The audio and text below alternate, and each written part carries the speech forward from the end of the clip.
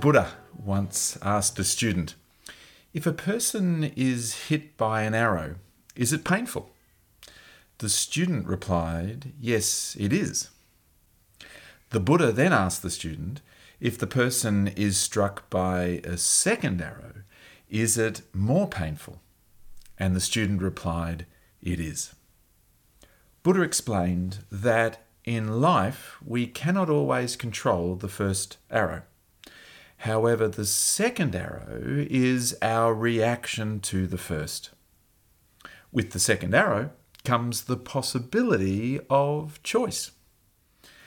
Hi, my name's Dr. Stan Steindl, and this well-known and powerful parable speaks to the wisdom that we may bring to cultivating the compassionate mind. In an earlier video called What's Baked in the Cake, we discussed the 3 essential ingredients of the compassionate mind: wisdom, strength, and a caring commitment.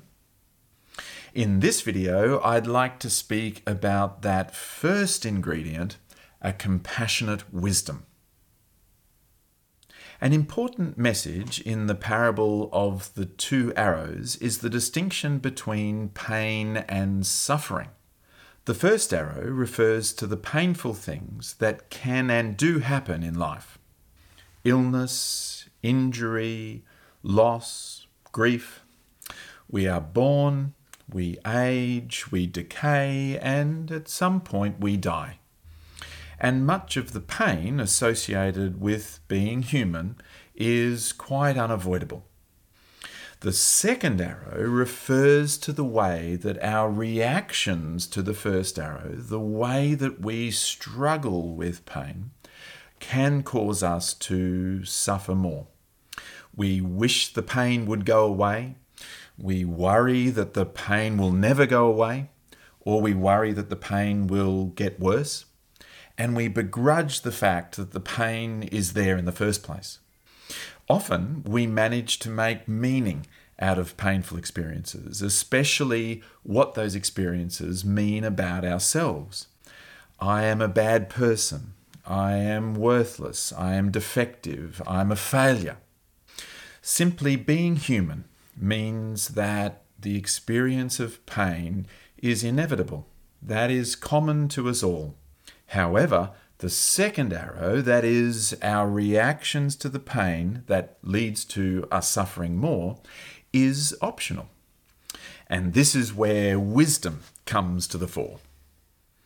As we cultivate our compassionate mind, there are a number of concepts that we return to that help us to build upon our compassionate wisdom. These concepts come from evolutionary psychology, biological sciences and neurosciences, the psychological sciences, and the wisdom traditions.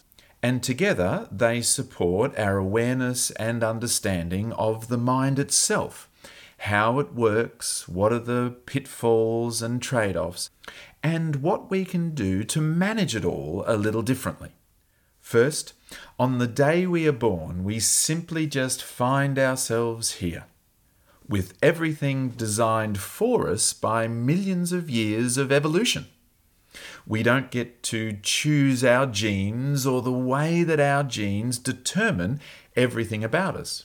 Our height or hair color or body shape, or our particular human brain and how it works.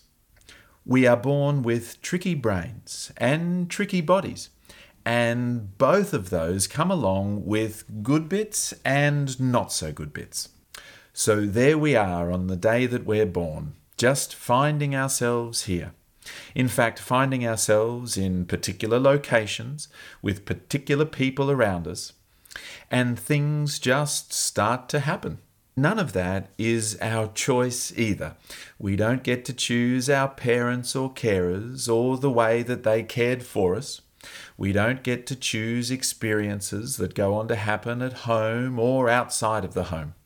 We don't get to choose our life experiences, and yet they shape us into the versions of ourselves that we are today. So, our genes built our brains and our bodies, both of which are really very tricky. And then life experiences, especially social or interpersonal experiences, began to shape us. We did not get to design any of it. And so if you think about it, the way our minds work and the second arrow's suffering that our minds can cause us, it's not our fault.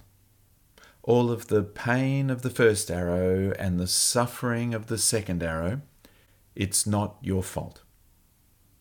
Life is difficult, and sometimes it's difficult to know just what to do, and it's not your fault. This is compassionate wisdom, moving away from blaming and shaming ourselves for the things that happen and cause us pain and the way that our minds work and react to those things, and instead making the most of the way that our minds can learn and grow and change. And we can take responsibility for our lives and work out how to be helpful rather than harmful to ourselves and others. Compassionate wisdom is about mind awareness and taking responsibility without blaming and shaming.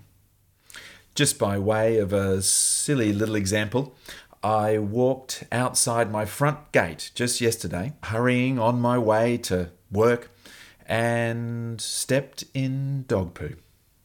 First of all, I was enraged. How dare they leave their dog's poo on my front footpath? And then I started to go internally. You idiot, you've stepped on dog poo. Now you're going to be late.